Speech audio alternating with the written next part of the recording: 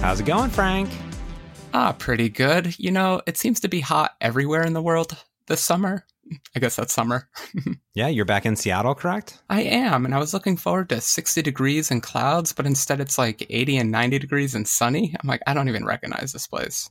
No, so you came back to Seattle during the literally 2 weeks of the year where everyone is freaking out because it's so hot and I need to go buy an AC unit that I'm going to use for 2 weeks. That's the time of year. I've considered it. Haven't done it.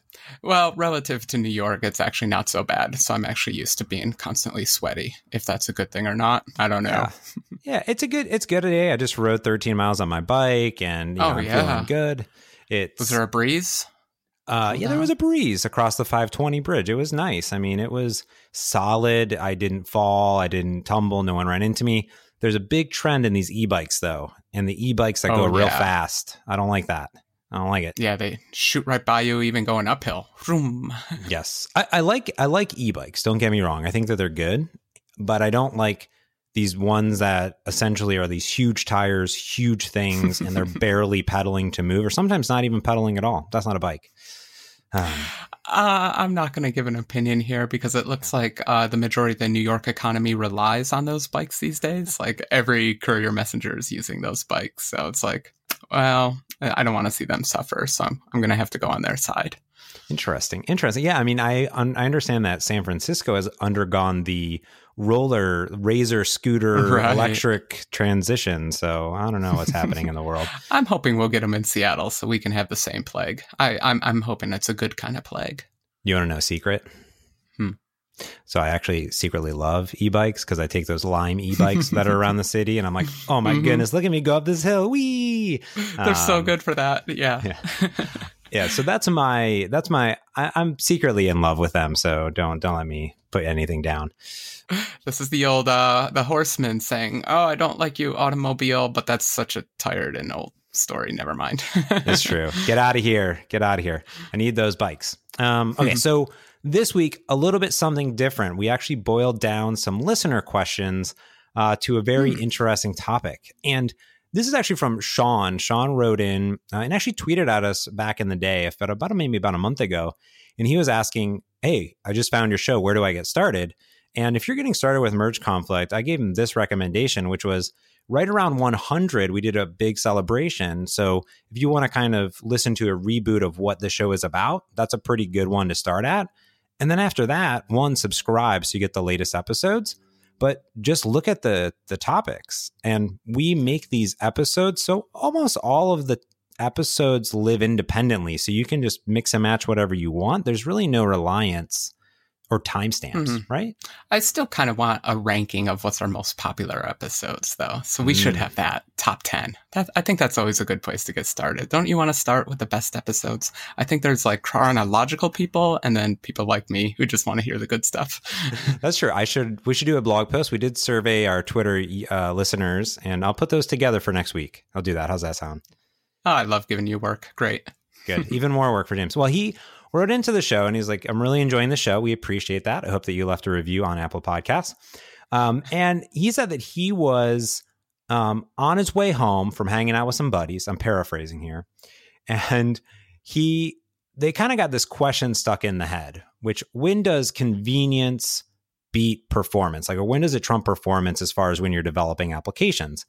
And his kind of line of conversation is that when you think about cross-platform user interfaces, that's a convenience or that's a way of writing once and deploying everywhere, or doing maybe cross-platform controls or libraries or plugins. And those have maybe some implications of performance or other limitations. Sometimes you need to get down to the metal. And he said he's been building an application. They're really proud of it. But there's also the upfront cost, but then sometimes down the road costs of you need to tweak the itty bitty, optimizations such as, bitmaps or handling older devices or things like that. So I originally boiled this down to performance versus convenience versus technology.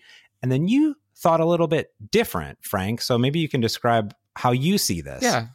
Okay. I'll try. So I guess the question, the original starting point was convenience versus performance. And performance is such a nebulous term. It's kind of hard to address this really. So I think we'll just have to dive into specifics. But when we were reading through this, I was telling you that I don't really make this decision. Instead, I tend to start with a device, actually. And I think on the device, oh, what kind of app do I want on here? And then I think of the app on the device. It never occurs to me, how would I write it? I kind of ignore that question. What framework would I use? All that stuff. Those are engineering decisions that honestly I don't really care about kind of in the beginning. And so from the beginning, I conceptualize every app as being on a device. And then everything from there, developer convenience and all that, just kind of, I do my best, but it's second citizen to the first primary task of create a great app for this device. I usually think of, I guess I don't look at the device sometimes. Well, sometimes I do. Like a good example of, I think what you're talking about is I built my step counter for Android. And that was an instance where I was specifically developing an application where I only wanted to target Android, and I was targeting for specific hardware that had pedometer. So like my app was around, at that time, it was 2 devices that supported it. So my app was supported at that time too, and it has grown into thousands of Android devices that include a pedometer. But this was maybe 4 years ago, right before it was common. Yeah. I think iOS 7 maybe added the core motion APIs. Oh, I think we had a little sooner, but you might be right for that stepping API. Yeah, I don't remember. So is that the type of thing where you're like, oh, I'm building a pedometer for this hardware? That's a great point. And again, I didn't consider that. Definitely, I do think about writing the apps that chase the hardware. Don't you always want to do that? When ARKit comes out, you want to write an AR app. When the step counter comes out, you want to write a stepping app, et cetera, et cetera. I get those urges, but I tend not to write those kinds of apps. So when I'm talking about the device, I'm thinking kind of a little bigger of like, in a sci-fi movie, what could I use this device for? Not so much what is Apple telling me to push this year or anything like that. So an example, all my apps were always limited by the device. My very first app was a bus tracker in Seattle, and I was adamant that I showed real-time buses drawn on the screen in real time. And you couldn't use the built-in maps for this. So I wrote my own mapping software. I wrote my own OpenGL engine for that. I wrote all my own animation stuff. And the whole time I was using this ridiculously slow device that just was not designed for any of this stuff. And so the whole aesthetic of the app, the UI of the app, all the design of the app came from the device. It never occurred to me to say like, here's my framework. How would I write this app in that framework? It was always, no, this is the app I want. I see what you're saying. That makes a little bit of sense. Yeah, and I kind of apply that to, what is happening in the hardware world where this is a watch, right? Or this is a television, and I'm going to build an app for that television. And then my decisions come around that.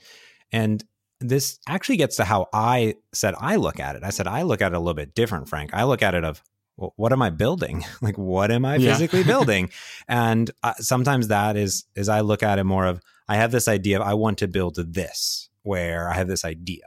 And then I go about building it. And there's evolutionary steps there. And I thought that it would be kind of interesting, since we talked about Ghost and my trials and tribulations of Handlebars and all that stuff, is how I actually apply his convenience versus performance versus actually developer-centric knowledge to my blog and my website and things. So you and we both started our blogs. Well, I used to make my own blog from scratch, but when I moved into the 21st century, I was like, I'll just use Tumblr. Right? Yeah, it's good to know you did it from scratch. I did it from scratch too. I think my first one was an ASP site written in JavaScript. I had to be very hipster at the time. I used a CMS software called Gray Matter. It was PHP. And I don't know that one. It was very old. I've used it since I was in my early teens, so about 20 some odd years ago. And I've been blogging for 20 some odd years of my life. And I would do my own layouts in Photoshop, cut them out and put them in HTML and do the whole thing. Very, very old school kind of development. And when I moved over to the web, I wasn't a web developer. So I was like, I'm just going to use Tumblr. That seems good, right? And that lasted me for a while. It was a blog, and it had all the conveniences of it. Automatically had CMS, and it could tie to Twitter, and it could do all the things that I thought it would ever could do. And I could tweak a few HTML things, and I was a happy camper. It was also it was a cool place to be too. Don't forget that. Tumblr was fun. It was also all the cool kids were hanging out on the Tumblrs. And you could paste little photos, audio clips, and whatnot. So not the greatest for technical blogs, though, it turns out. This became a big problem. Technical blogs, also branding, advertisements, custom pages. It just wasn't built for that. It was built for small little tumbles. Tumblr, it's a Tumblr blog, microblogging. And so when I went, I had a decision to make. And I knew then what I wanted to build. I wanted to build a grand website. And this grand website would need a full CMS system. I wanted to be able to do static pages, full customization of my blogs. I wanted to be able to insert advertisements. I wanted newsletter capabilities. I wanted all of these things. And I had decisions. Yeah. I had decisions. I could build that. Ooh. Yeah. I could Not very convenient. Not very convenient. I could pick a technology that was very, very widely accepted and required not a lot of code for me to be written, which would have been like WordPress. Like you could do that in WordPress. Yeah. Yeah. Everyone does everything in WordPress. Everyone does everything in WordPress. And I'd used WordPress for many a moons, but I knew that I wasn't going to get the optimal tweaks and tunes and little finesse that I would want.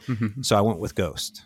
And that was like the cool kid on the block. I was a Kickstarter backer, but I knew nothing, right? I didn't know anything about the theming. I didn't know anything about how it was architected. I didn't even know how to run it. And this was a big challenge to overcome. And boy, am I glad that I went this route, because in the beginning, it was a struggle. I had my friend Luke. He's a web developer. I had him help me, had him guide me through the process.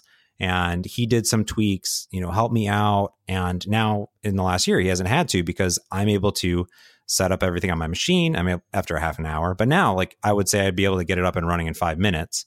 I'm able to make tweaks, tunes, input JavaScript, modify the JavaScript, whatever, the handlebars, the Sass. And I'm like a better developer for actually figuring that out. I'm pretty proud of myself. It's not the best thing in the entire world, but I'm really proud of my website.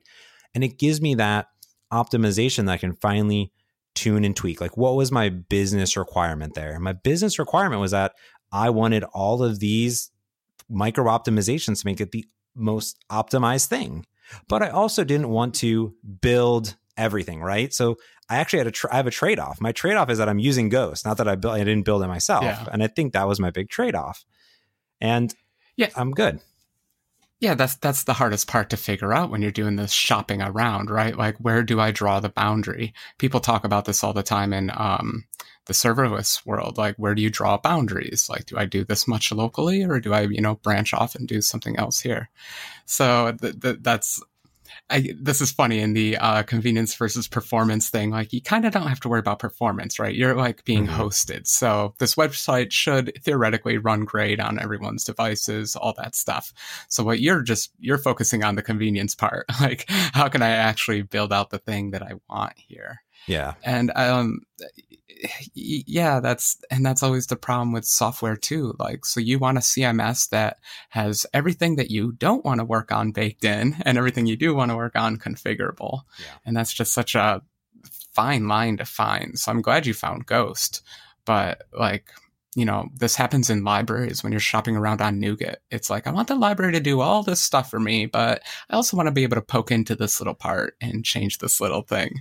And so it's always this shopping process and finding these boundaries. I think we call that the escape hatch. Like, how easily can you drop down out of it to get to it? And actually, that's a good segue to the other web. This is actually going to be pretty web focused on my end, because that's where I feel I've recently been making decisions.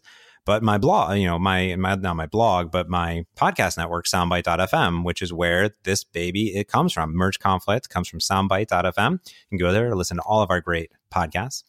And in that one, I was actually going to build everything from scratch. And my business requirement there was, it was a full custom design that I was doing from the top of my head. I did not need a CMS.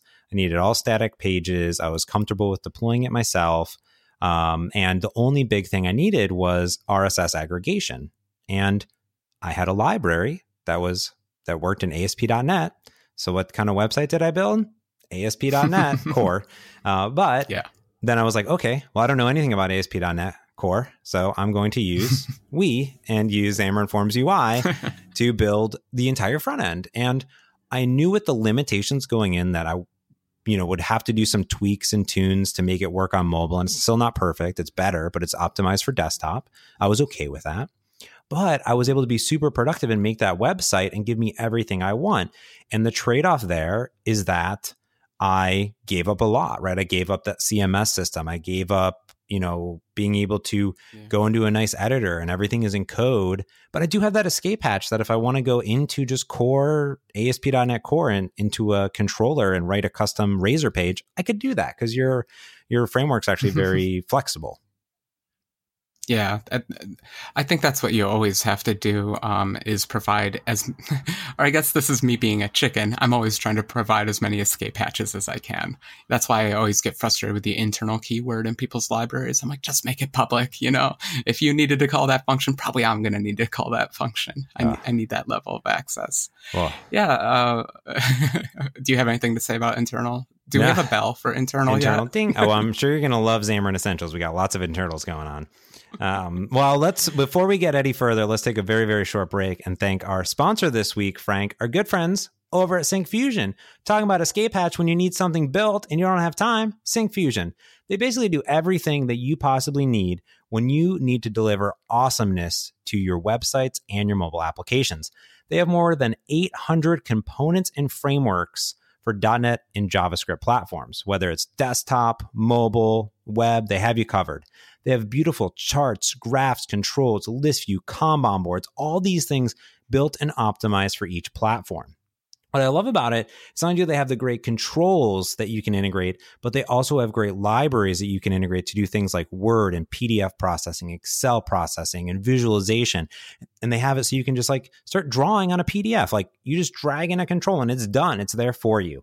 I simply use it. I use Syncfusion in my personal applications for all my charts and graphing needs. What's great is that they have a free community edition that you can get started with today. If you're a big enterprise, they have a free trial so you can try out all of their controls. And then whatever you're building, flat rate fee for any platform. So where do you go to learn more? Well, you go to syncfusion.com/merge conflict. Syncfusion.com/merge conflict. And thanks for Syncfusion for sponsoring this episode of Merge Conflict. What a perfect sponsor. Talking about convenience. And we did not plan that at all. No planning. It just happened.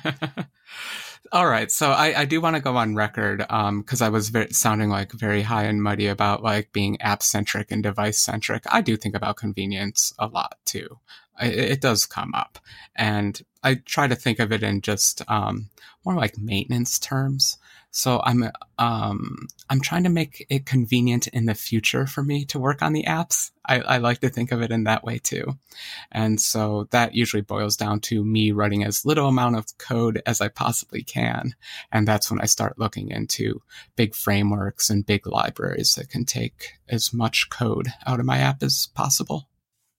Yeah, well, and probably those frameworks, the question is do you think about the flexibility of that escape hatch of that framework? How do you go into making that? Oh yeah, I can't feel constrained. That's the most frustrating thing. You don't want to get into a library that just starts limiting you. Even we is supposed to have a one-to-one matching with HTML. You should be able to create every HTML control you possibly can in we. But the truth is I haven't mapped every single control. But there's a very simple escape hatch. You can just new up any class you want, tell it what element it's supposed to be. That works.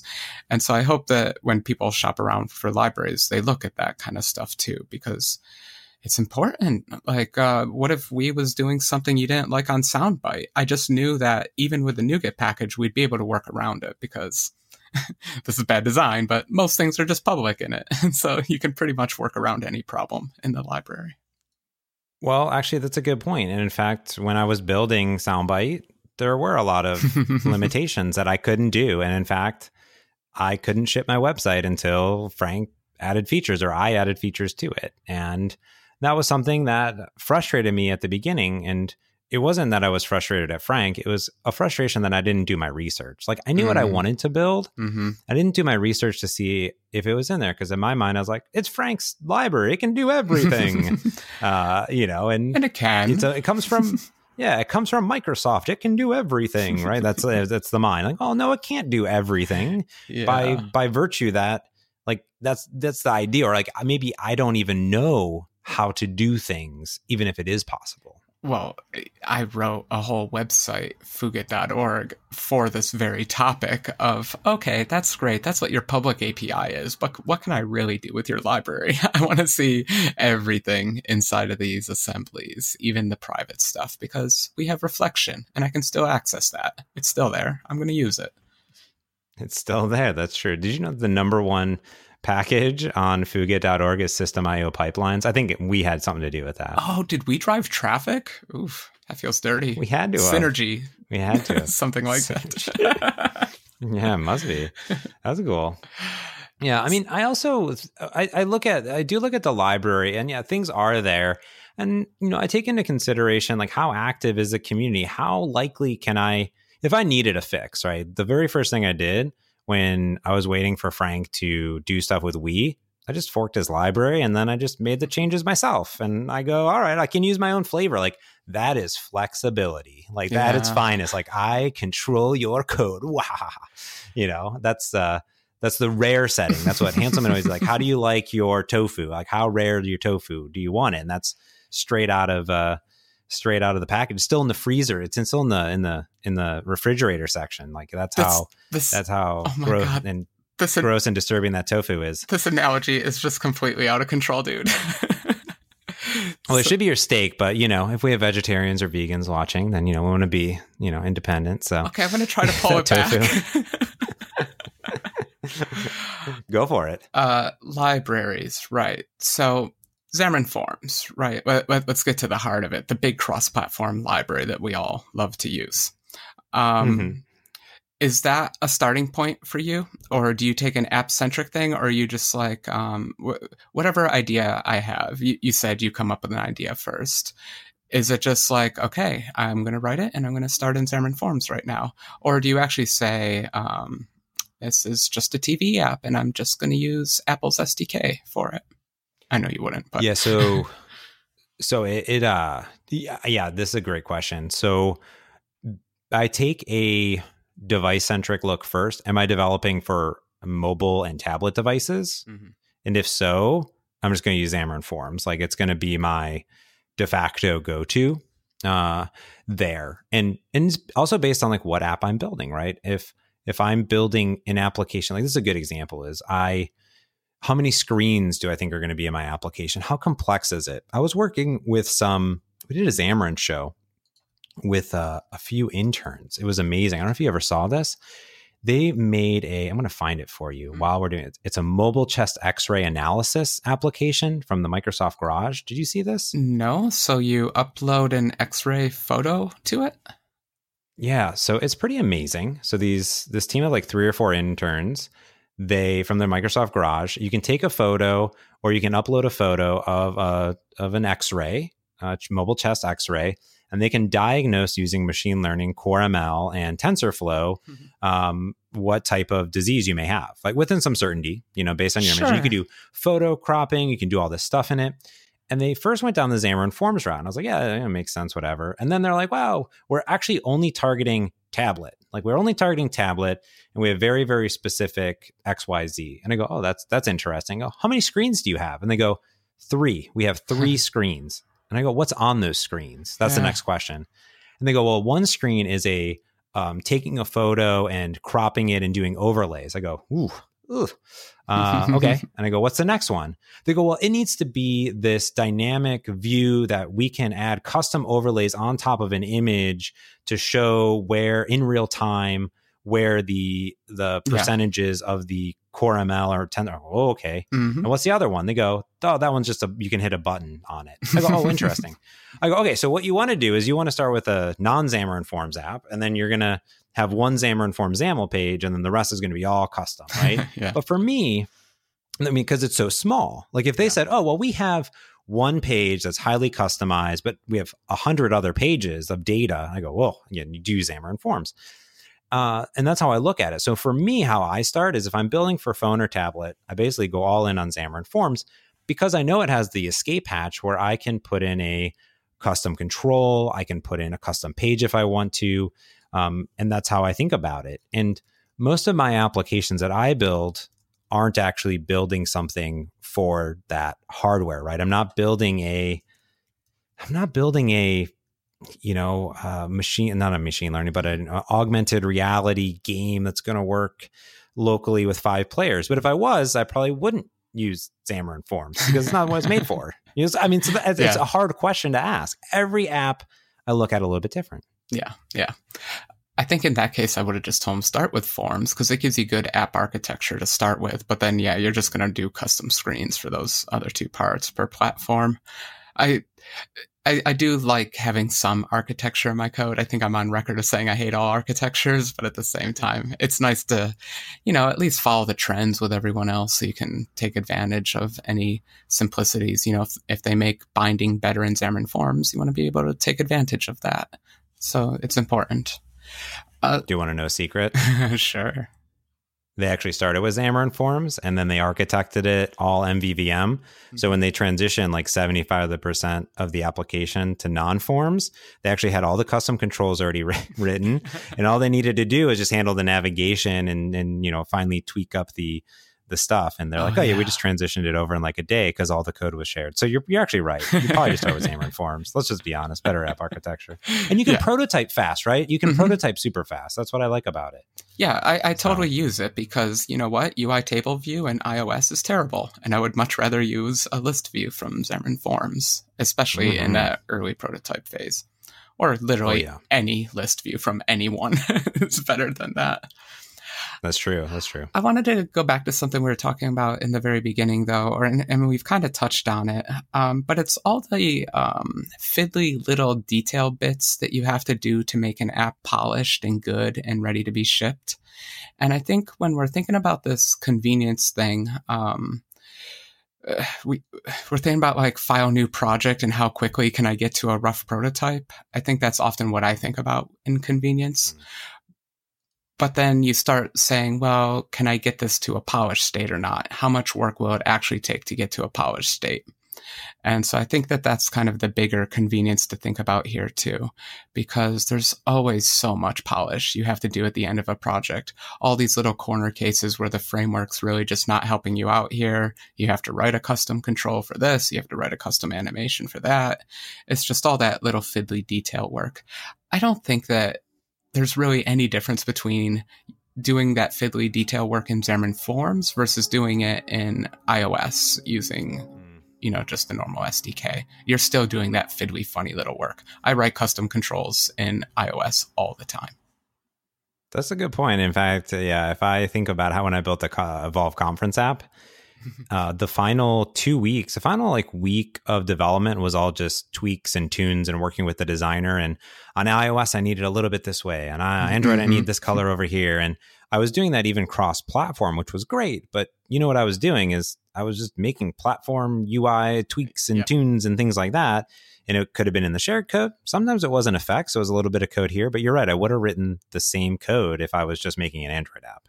Yeah, and the benefit of Forms is, though, that code is kind of optional, or when you do a little bit of work on one platform, it transfers to the other platform. I actually enjoy the fiddly little bits. I love polishing an app and making it super special. What I hate is repeating that work on a second platform, and then a third, a fourth, a fifth. So I think if you're doing those fiddly little bits in Forms or a cross-platform framework, then you're already kind of winning. Because, you might have to duplicate some of that work because that's what we get paid the big bucks for. And our technology just isn't there yet. But, it's a good starting place. Yeah. And what you have to realize is that no matter what framework, native versus non-native versus cross-platform native versus web technology, nothing's perfect. Not even... Apple's APIs are pretty great, but nothing's perfect. So you're going to have to get in there, tweak, tune, customize yourself. Or, if you look at Overcast, right? Ding the Marco bell. Marco, he's done so much customizations to the UI table view, this and that, and all these little things. And that's why if you go to CocoaPods or NuGet or Maven, like repositories, guess what? There's all of these custom controls. People are doing all of this stuff outside of the core SDK because guess what? You have to at some point if that's your business. Yeah. So. Yeah. And just going back to performance in terms of actual speed, they're all slow at certain things, you know, Forms, you definitely take a little performance hit over the OS, but it's so minor compared to that performance hit you did by inlining the image source tag and it doing a web request on the UI thread. You know, it's a 30% increase, whereas just writing a little function a little wrong can completely obfuscate and overwhelm that performance difference. So I wouldn't worry so much about the overhead of these high-level frameworks. If it's slow, then you have to write some custom code. No biggie. Yeah. I think we did it. I think we answered Sean's question. I think we did amazing. I think so. It's a little amorphous. I hope we said something. I hope so too. Well, Sean, we would love to hear from you again, and we would love to hear from all of our listeners. You can go to mergeconflict.fm. You can write in an email. This was a beautiful, wonderful email from Sean that he sent us. There's a little contact button. You can go over there. You can tweet at us at mergeconflict.fm on Twitter. I'm at James Montemagno at Proclarum over there. Of course, if you're using Apple Podcasts, we would love if you leave us a review or star us on Overcast. And of course, like I mentioned earlier, you can check out all of our great podcasts by going to soundbite.fm. That's soundbite.fm. Listen in and subscribe to all of our great podcasts. So until next time, there's been another Merge Conflict. I'm James Montemagno. And I'm Frank Krueger. Thanks for listening. Peace.